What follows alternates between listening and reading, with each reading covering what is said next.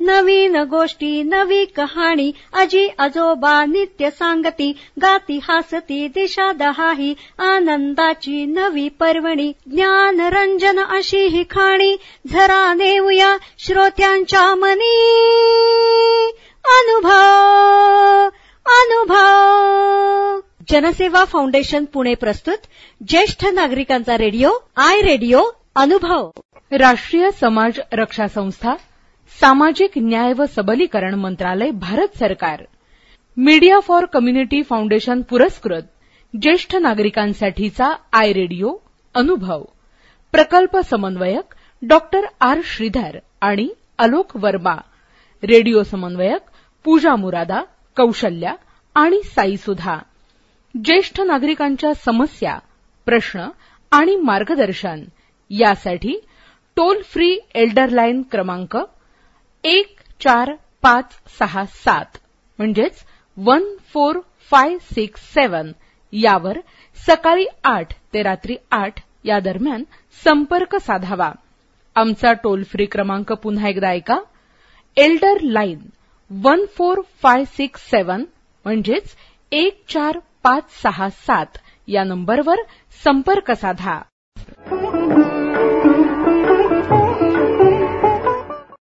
देखिए, जीवन के चक्र में उम्र ढलना एक आम सी बात होती है और इसका बहुत अच्छा उदाहरण आपके सामने इस समय बैठा आपसे बात कर रहा है.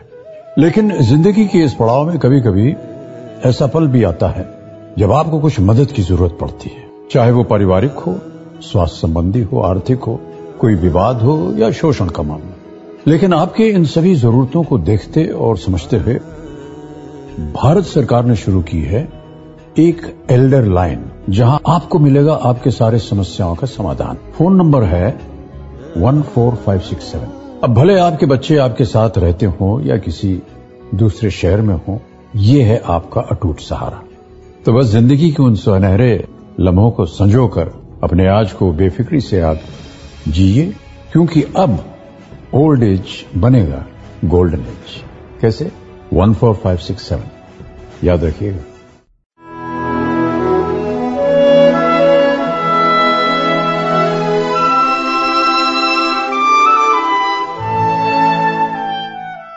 नमस्कार श्रोते हो, आपण ऐकत आहात जनसेवा फाउंडेशन पुणे प्रस्तुत आय रेडिओ अर्थात ज्येष्ठ नागरिकांचे रेडिओ अनुभव.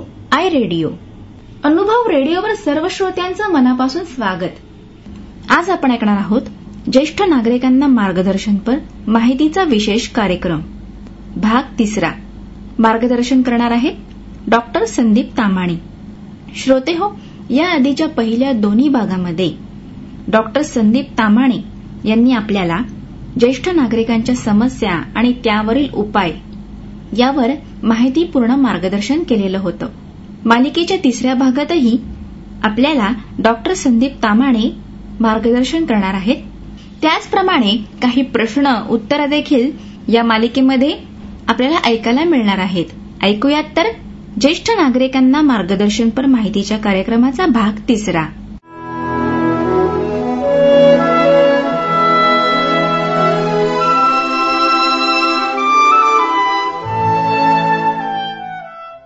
लूज कार्पेट्स आपण बघतो आपल्या जमिनीवर. कार्पेट, चादरी, आजकाल फॅन्सी काय काय येतात त्या कार्पेट्स, ती नुसती पडलेली असतात आणि ती अशीच व्यवस्थित अंथरलेली पण नसतात. तर त्याच्यामध्ये पाय अडकून पडणं हे इतकं कॉमन आहे. त्याच्यानंतर लो लाईंग ऑब्जेक्ट्स आणि लो लाईंग फर्निचर, म्हणजे आपल्या घरामध्ये इतक्या वस्तू असतात. आजकाल घरही काय वेळेला लहान असतात आणि वस्तू ज्या असतात, एवढं सामान आपल्या घरामध्ये जमवलेलं असतं. वर्षानुवर्ष ज्येष्ठ नागरिक राहत असतात आणि ते टाकणं पण जीवावर येतं. पुस्तकं असतात, फर्निचर असतं, डबे असतात, काय नसतं आपल्याला सगळ्यांना माहिती आहे. आणि लो लाईन म्हणजे ते खालच्या लेव्हलला जर असतील, जमिनीच्या लेव्हलला, तर बरेचदा पाय अडकून पडण्याचा धोका असतो. तर फर्निचर जे आहे ते आपलं प्रॉपर पाहिजे, त्याची उंची व्यवस्थित पाहिजे आणि कुठेही खालच्या लेव्हलला अशा वस्तू ठेवू नयेत की ज्याच्यात पाय अडकून पडता येत. त्याच्यानंतर सगळ्यात महत्वाचं म्हणजे चेअर्स विदाउट आर्म सपोर्ट. ज्येष्ठ नागरिक ज्या खुर्च्या वापरतात त्या खुर्चीला आर्म सपोर्ट पाहिजे, म्हणजे हात पाहिजेत, हात असलेली खुर्ची पाहिजे. आपल्या सहज लक्षात येईल की 2 प्रकारच्या खुर्च्या असतात. डॉक्टर्स लोक आम्ही जे आमच्या क्लिनिकमध्ये खुर्ची वापरतो तीही आपण बघितली असेल की दोन्ही बाजूला हात असतात त्याला. तर हात असलेली खुर्चीच तुम्ही वापरली पाहिजे बसताना उठताना, की जेणेकरून समजा तुमचा तोल गेला तर पटकन तुम्ही त्या हातावर तुमचे हात ठेवून सपोर्ट घेऊ शकता आणि you can prevent a fall. ही अगदी सोपी गोष्ट आहे पण खूप महत्वाची. पुअर लाइटिंग, जसं मी मगाशी म्हणलं की रात्री झोपताना आपला बाथरूमचा दिवा हा चालू पाहिजे किंवा बाथरूमच्या बाहेर पॅसेजचा दिवा हा चालू पाहिजे. एक लाईट तुम्ही रात्रभर चालू ठेवला तर तो खूप महत्वाचा आहे, स्पेशली बाथरूम टॉयलेटमध्ये आणि इव्हन जिन्यामध्ये. काही वेळा ज्येष्ठ नागरिक रात्री काही ठिकाणी तर रात्री 7 नंतर 8 नंतरही दिवे नसतात. तर आपल्या बिल्डिंगच्या स्टेअरकेसमध्ये जिन्यामध्ये सुद्धा जेव्हा आपण चढतो तेव्हा लाईट प्रॉपर पाहिजे. ही सगळी काळजी आपण घ्यायला पाहिजे. ग्लेअर फ्रॉम लॅम्प्स, म्हणजे दिवे आजकाल इतके फॅन्सी असतात आणि त्या लॅम्प्सचा दिव्यांचा ग्लेअर आपल्या डोळ्यावर येतो आणि त्याच्यामुळे मग दिसण्यात प्रॉब्लेम होतो आणि आपण पडू शकतो. इम्प्रॉपर वॉकिंग एड्स, मी याच्याबद्दल थोडं नंतर बोलणार आहे, पण बरेच ज्येष्ठ नागरिक काठी वापरतात किंवा फ्रेम वापरतात, वॉकिंग फ्रेम असते, तर ही सुद्धा प्रॉपरली डिझाईन पाहिजे. अनेकदा चाकं असलेली काठ्या असतात की ज्याच्यामुळे घसरण्याचा धोका असतो. तर तुमच्या डॉक्टर किंवा फिजिओथेरपिस्ट यांनी रेकमेंड केलेलंच वॉकिंग एड वापरा की जेणेकरून सुरक्षितता तुमची वाढेल. आणि फुटवेअर म्हणजे जे आपण पादत्राणं वापरतो, चपला, बूट, तर इथे मी पुन्हा सांगेन की हाय हिल्सची, फॅन्सी अशा प्रकारची पादत्राणं, चपला, बूट अजिबात वापरू नका. इल फिटिंग म्हणजे ती व्यवस्थित तुमच्या साईजची पाहिजे. खूप मोठं आहे, खूप लहान आहे असं चप्पल बूट जर तुम्ही वापरलं तर नक्की तुम्ही पाय घसरून पडणार. आणि ही काळजी एस्पेशली डायबेटिक लोकांमध्ये की ज्यांची संवेदना कमी होते, न्यूरोपॅथी ज्यांना असते, यांनी घेतली पाहिजे. तर ही एक्सट्रिन्सिक कारणं आहेत, ती अगदी साधे सोपे आहेत पण ही दुर्दैवाने आपल्या लक्षात येत नाहीत किंवा आपल्या लक्षात आणून दिली जात नाहीत आणि मग ज्येष्ठ नागरिक पडतात. आणि एकदा पडलं की मग काय होतं आपल्या सगळ्यांना माहिती आहे. तर ही काळजी जरूर घ्या. अगदी सोप्या गोष्टी आहेत. त्याच्यानंतर प्रिव्हेन्शन ऑफ फॉल, जी मी आपण कारणं आता बघितली, तर ते कारणं जर आपण समजावून घेतली तर डेफिनेटली आपण फॉल्स किंवा पडणं हे टाळू शकतो. एन्व्हायरमेंटल मॉडिफिकेशन आत्ताच मी म्हणलं, लाइटिंग प्रॉपर पाहिजे, पाणी नको कुठे जमिनीवर, लूज कार्पेट्स नकोत, या सगळ्या गोष्टी महत्वाच्या आहेत. चेअर विथ आर्म सपोर्ट पाहिजे. मेडिकेशन रिव्ह्यू, दरवेळेला तुम्ही डॉक्टरांच्याकडे जाल तर नेहमी मी पेशंटना आम्ही सांगतो की तुम्ही जेव्हा जेव्हा डॉक्टरांच्याकडे जाल तर प्लीज तुमची सगळी औषधं घेऊन जा. तुम्ही जे काही घेता आहात, कुठल्याही पॅथीची असू देत, ॲलोपॅथी, आयुर्वेद, होमिओपॅथी, काही हर्बल मेडिसिन्स असतात, ऑइंटमेंट्स असतात, इनहेलर्स असतात, जे काही तुम्ही घेता हे सगळं डॉक्टरांकडे घेऊन जा. डॉक्टर त्यातलं कुठलं आवश्यक आहे कुठलं नाही हे तुम्हाला सांगतील आणि नको ते बंद करतील. आणि याच्यामुळे सुद्धा पॉलीफार्मसी म्हणजे खूप औषधं घेऊन जे काही प्रॉब्लेम्स होतात ते टाळता येतील. तर आपली जी औषधं आहेत, आता बरेच पेशंट आम्ही बघतो डायबिटीज, बीपी आहे, वर्षानुवर्ष त्याच गोळ्या चालू असतात, डॉक्टरांच्याकडे जाणंही होत नाही. नाही आम्ही गोळी घेतोय ना, मग शुगर राहणार कंट्रोलमध्ये, पण तसं नसतं. औषधं वेळोवेळी रिव्ह्यू करणं आणि त्याप्रमाणे त्याच्यात आवश्यक तो बदल करणं हे महत्वाचं आहे. डाएट, एक्सरसाइज बद्दल आपण बोललो, बॅलन्स डाएट, संतुलित आहार, vitamins, mineral supplement, proper hydration, म्हणजे डिहायड्रेशन हा एक मोठा प्रॉब्लेम ज्येष्ठ नागरिकांमध्ये आहे. पाणी कमी पिलं जातं, बरेचदा लघवीला जास्त होईल या भीतीने ज्येष्ठ नागरिक पाणी पिण्याचं टाळतात, एस्पेशली बाहेर जायचं असेल वगैरे. मग पाणी व्यवस्थित पिलं गेलं नाही तर डिहायड्रेशनमुळे जे काही आजार होऊ शकतात ते आपल्याला टाळता येतील. त्याच्यानंतर अवॉइड हायपोग्लायसिमिया, म्हणजे डायबिटिक पेशंटमध्ये एस्पेशली हे महत्वाचं आहे की आहार हा व्यवस्थित पाहिजे, नाहीतर मग नुसतेच तुम्ही इन्शुलिन घेताय, डायबिटीसच्या गोळ्या घेताय आणि वेळेवर खात नाही तर मग हायपोग्लायसिमिया होतो आणि तुम्ही पडू शकता.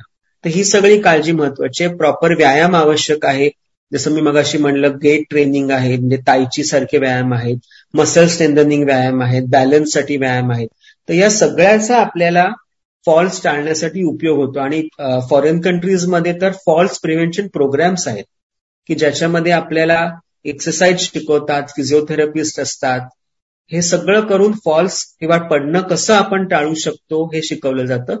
आणि याच्यामध्ये अगदी 80% जरी तुम्ही फॉलो केलं तरी मला असं वाटतं many falls can be prevented. तर मला वाटतं हा आजच्या भाषणाचा एक सगळ्यात महत्वाचा मुद्दा आपण घ्यावा लक्षात, की फॉल्स प्रिव्हेन्शन, म्हणजे prevention of disease also includes prevention of falls in elderly, हे महत्वाचं आहे. आता आपण जसं म्हणलं की सामाजिक आणि मानसिक आरोग्य हे तितकंच महत्वाचं आहे. आपल्याला शारीरिक व्याधी टाळायच्या आहेत, तर त्याचप्रमाणे आपलं मानसिक आरोग्य, सामाजिक आरोग्य हे चांगलं राहिलं पाहिजे. आपल्याला डिप्रेशन, लोनलीनेस, अँझायटी, उदासीनता, एकटेपणा हे टाळायचंय. आणि हाही प्रिव्हेंटिव्ह आस्पेक्ट आहे. ते कसं शक्य आहे, तर establish and enhance social contact. म्हणजे काय होतं आजकाल, जसं आपण म्हणतो की ज्येष्ठ नागरिक नवरा बायको दोघे एकत्र एकटेच असतात, मुलं बाहेर असतात, परदेशात असतात, फोनवर कॉन्टॅक्ट होतो पण जवळ कोणी नसतं. तर अशा वेळेला आपले शेजारी पाजारी आहेत, मित्रमंडळी आहेत, बिल्डिंग मधले लोक आहेत, अशांशी रेग्युलर कॉन्टॅक्टमध्ये राहणं, की गरज पडली तर आपल्याला एकमेकांची मदत होऊ शकेल, आपले इगोज बाजूला ठेवणं हे महत्वाचं आहे. की शेवटी प्रत्येकाला एकमेकाची गरज लागते आणि त्यावेळेला दुर्दैवाने असो सुदैवाने शेजारीच आपल्याला मदतीला येतो. आपले नातेवाईक मुलगा लांब कुठेतरी असतो, तर आपले सोशल सर्कल व्यवस्थित ठेवा. पुण्यामध्ये सुदैवाने अनेक ज्येष्ठ नागरिक संघ आहेत. आपल्याकडे ऍस्कॉम, फेस्कॉम या संघटना आहेत, खूप चांगलं काम त्या करतात.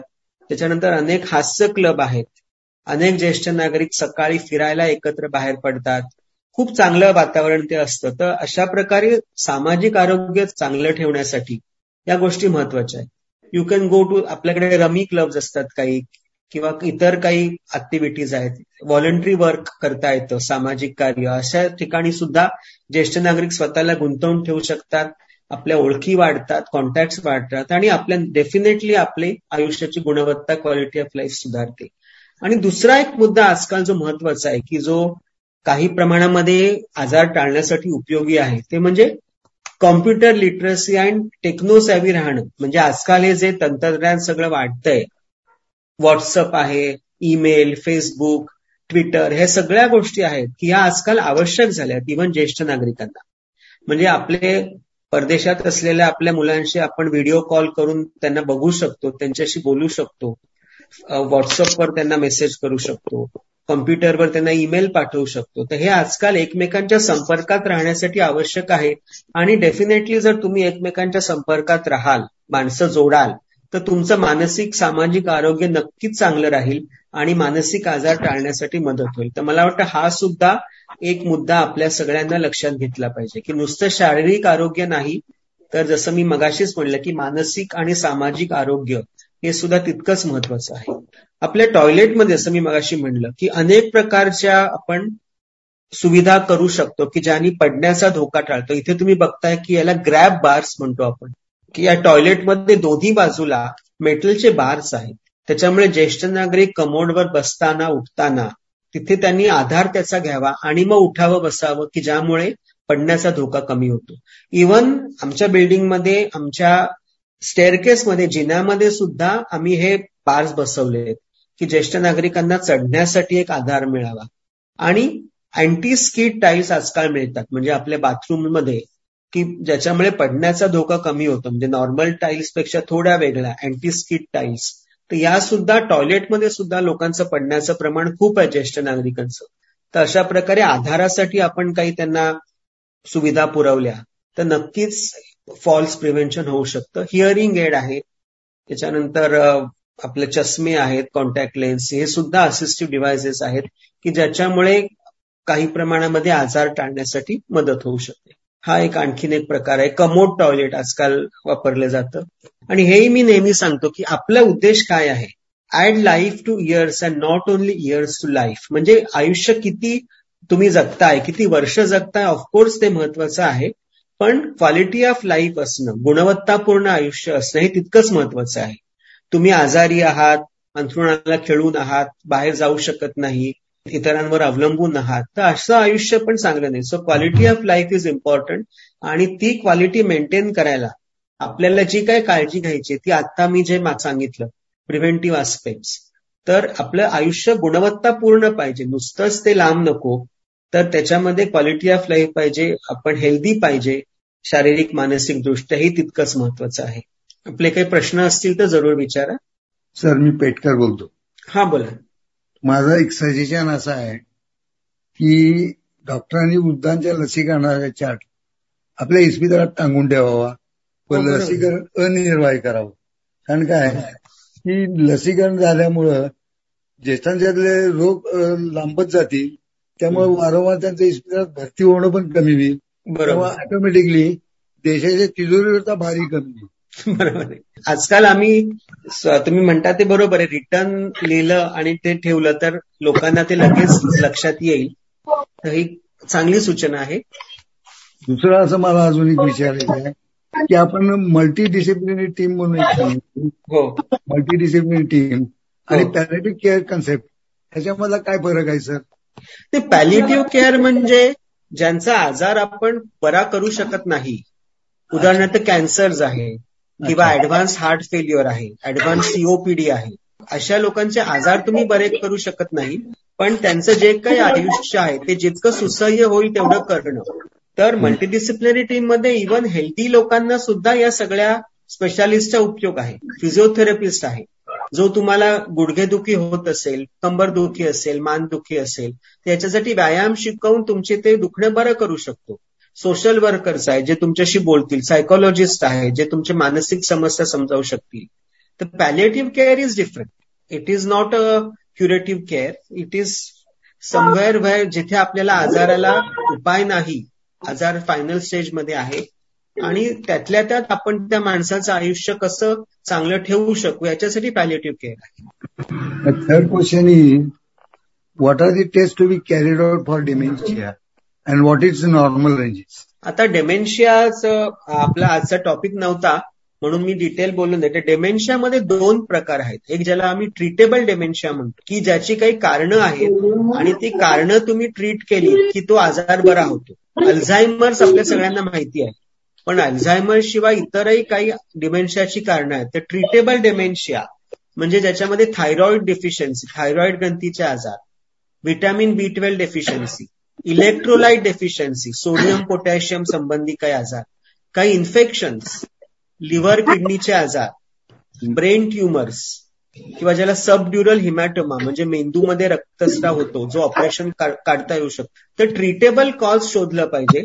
याच्यापैकी काही कारणं असतील तर ती जर तुम्हाला सापडली की एखाद्याचं थायरॉइड हॉर्मोन ॲबनॉर्मल आहे, एखाद्याचं B12 कमी आहे, कोणाला किडनीचा आजार आहे, तर हे केल्याने तो आजार बरा होतो. तर या तपासण्या करणं हे आवश्यक आहे.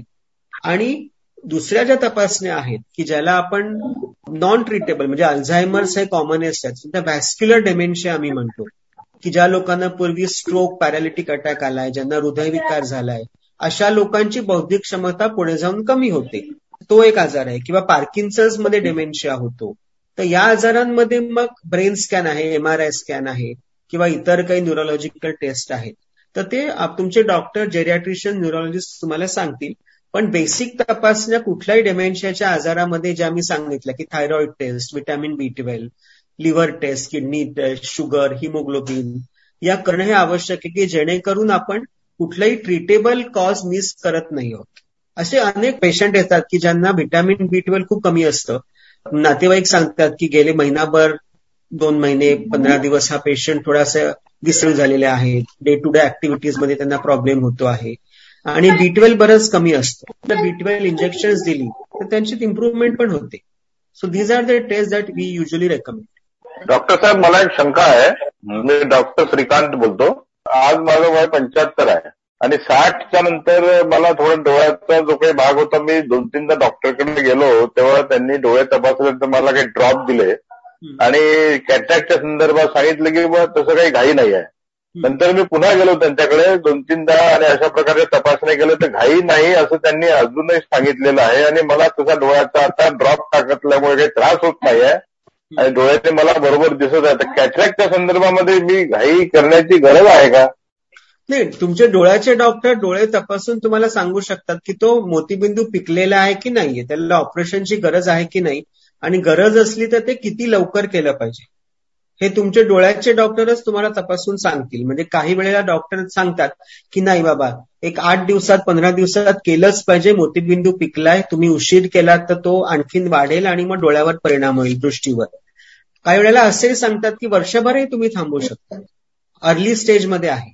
तर अशा वेळेला डोळ्याच्या डॉक्टरनी डोळा तपासून तुम्हाला सांगणं की तो कॅटरॅक्ट किती वाढलेला आहे आणि किती लवकर किती ऑपरेशन आपल्याला करायला लागेल किंवा किती वेळ थांबता येईल हे पूर्णपणे डोळे तपासून डोळ्याचे डॉक्टर आपल्याला सांगणार. त्यांच्यावर आपल्याला अवलंबून राहायचंय. ते म्हणतील तो सल्ला फॉलो करायचा. Okay, thank you. यवतमाळ बोलतो मी. ज्येष्ठ नागरिक मंडळाचा सचिव आहे मी, रिटायर्ड न्यायाधीश. माझ्यासोबत माझी 93 वर्षाची आई आहे. ती असे भास होतात, हे मला जातोय, मला भीती वाटते, माझ्या बाजूला बस. ही कोणती मानसिकता आहे सर? याच्यावरती मी काय करू शकतो? किती दिवसापासून? ते गेल्या 5-6 महिन्यापासूनच. आणि कुठलाही आजार नाही तिला, कुठलंही औषध नाहीये. नाही, मग मी तुम्हाला सजेस्ट करीन की जे मी मगाशी सांगितलं की ज्या रुटीन तपासण्या आहेत की आपल्याला एक शोधायचं की याचं काही ट्रीटेबल कॉज आहे का. तर थायरॉइडची टेस्ट आहे, व्हिटॅमिन B12, लिव्हर, किडनी, हे आपल्याला केलं पाहिजे. जर आपल्याला असं वाटलं की हा आजार इतका वाढतोय की तो त्यांच्या दैनंदिन आयुष्यामध्ये त्रासदायक ठरतोय, तर त्याच्यासाठी आपल्याला काही टेस्ट म्हणजे न्यूरोलॉजिस्टला दाखवणं, MRI करणं ब्रेनचा. काही वेळेला ही डेमेन्शियाची सुरुवात पण असू शकते. तर त्या दृष्टीने आपल्याला बेसिक तपासण्या करणं आणि मग जसे रिपोर्ट्स येत आहेत तसं पुढची ऍक्शन घेणं हे महत्वाचं आहे. आणि औषधं पण काही आहेत. तर तुम्ही जर डॉक्टरांच्याकडे गेलात तर हे जे भास होतात किंवा असंबद्ध बोलतात, तर अशासाठी टेम्पररी का होईना पण ते कमी होण्यासाठी औषधं पण आहेत. तर ती सुद्धा फक्त डॉक्टरांच्या सल्ल्याने घेतली पाहिजे. Thank you sir. मला एक प्रश्न विचारत होता. आपण सांगितलं आहे की आजार होऊन गेला आहे, पुन्हा होऊ नये म्हणून काही काळज्या घेणं गरजेचं आहे. बरोबर आहे. तर त्या एकदा आपण मला थोडं सांगाल का परत कोणत्या कोणत्या काळज्या घ्याव्यात? हो, बरोबर आहे. जसं मी उदाहरण दिलं की ज्यांना हार्ट अटॅक येऊन गेलेला आहे, तर पुन्हा तो येऊ नये, सेकंड अटॅक येऊ नये, तर अशासाठी आपण गोळी देतो रक्त पातळवायला, कोलेस्ट्रॉल रिड्युसिंग गोळी देतो, ब्लड प्रेशर असेल तर ते कमी करणारी गोळी असते. त्याच्यानंतर पॅरालिटिक अटॅकचं पण सेम आहे. एकदा पॅरालिटिक अटॅक आला की तो पुन्हा येऊ नये म्हणून जी काही औषधं आहेत ती तुमच्या सल्ल्याने देतील. काही वेळेला फिजिओथेरपीचा सुद्धा उपयोग होतो. तुम्हाला स्ट्रोक होऊन गेलाय, पॅरालिटिक अटॅक आलाय, तर तुम्ही अर्ली स्टेजमध्ये पॅरालिटिक अटॅक आल्या आल्या फिजिओथेरपी दिली तर नक्की त्याचा उपयोग होतो. तर अशा प्रकारच्या अनेक गोष्टी आहेत की मी काही औषधं सांगितली तुम्हाला, तर अशा प्रकारच्या अनेक गोष्टी आहेत की ज्या त्या आजाराशी निगडीत आहेत. तर त्याप्रमाणे तुमचे डॉक्टर तपासून तुम्हाला जो आजार झालाय तो त्याची तीव्रता कमी करण्यासाठी किंवा पुन्हा तो होऊ नये म्हणून काय काळजी घ्यायला पाहिजे. It may be medicines, it may be non medical. जसं लाईफस्टाईल मॉडिफिकेशन आहे, आहारामध्ये बदल आहेत, व्यायाम आहेत, फिजिओथेरपी. तर या सगळ्यांचा जो मी उल्लेख केला की तो तुमच्या आजाराशी संबंधित आपण डॉक्टर तुम्हाला सल्ला देतील तसा. Thank you sir.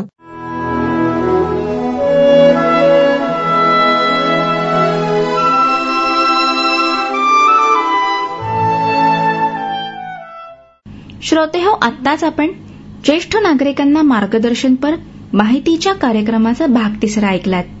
आजच्या 3 भागामध्ये आपल्याला डॉक्टर संदीप ताम्हाणे यांनी माहितीपूर्ण मार्गदर्शन केलेलं आहे. तसेच प्रश्न आणि त्यावर आधारित उत्तरं देखील आपल्याला डॉक्टर संदीप ताम्हाणे यांनी दिलेली आहेत. तर श्रोतेहो, पुढच्या भागातही आपल्याला डॉक्टर संदीप ताम्हाणे मार्गदर्शन करणार आहेत. यासाठी ऐकत रहा जनसेवा फाउंडेशन पुणे प्रस्तुत आय रेडिओ, अर्थात ज्येष्ठ नागरिकांचे रेडिओ अनुभव, आय रेडिओ.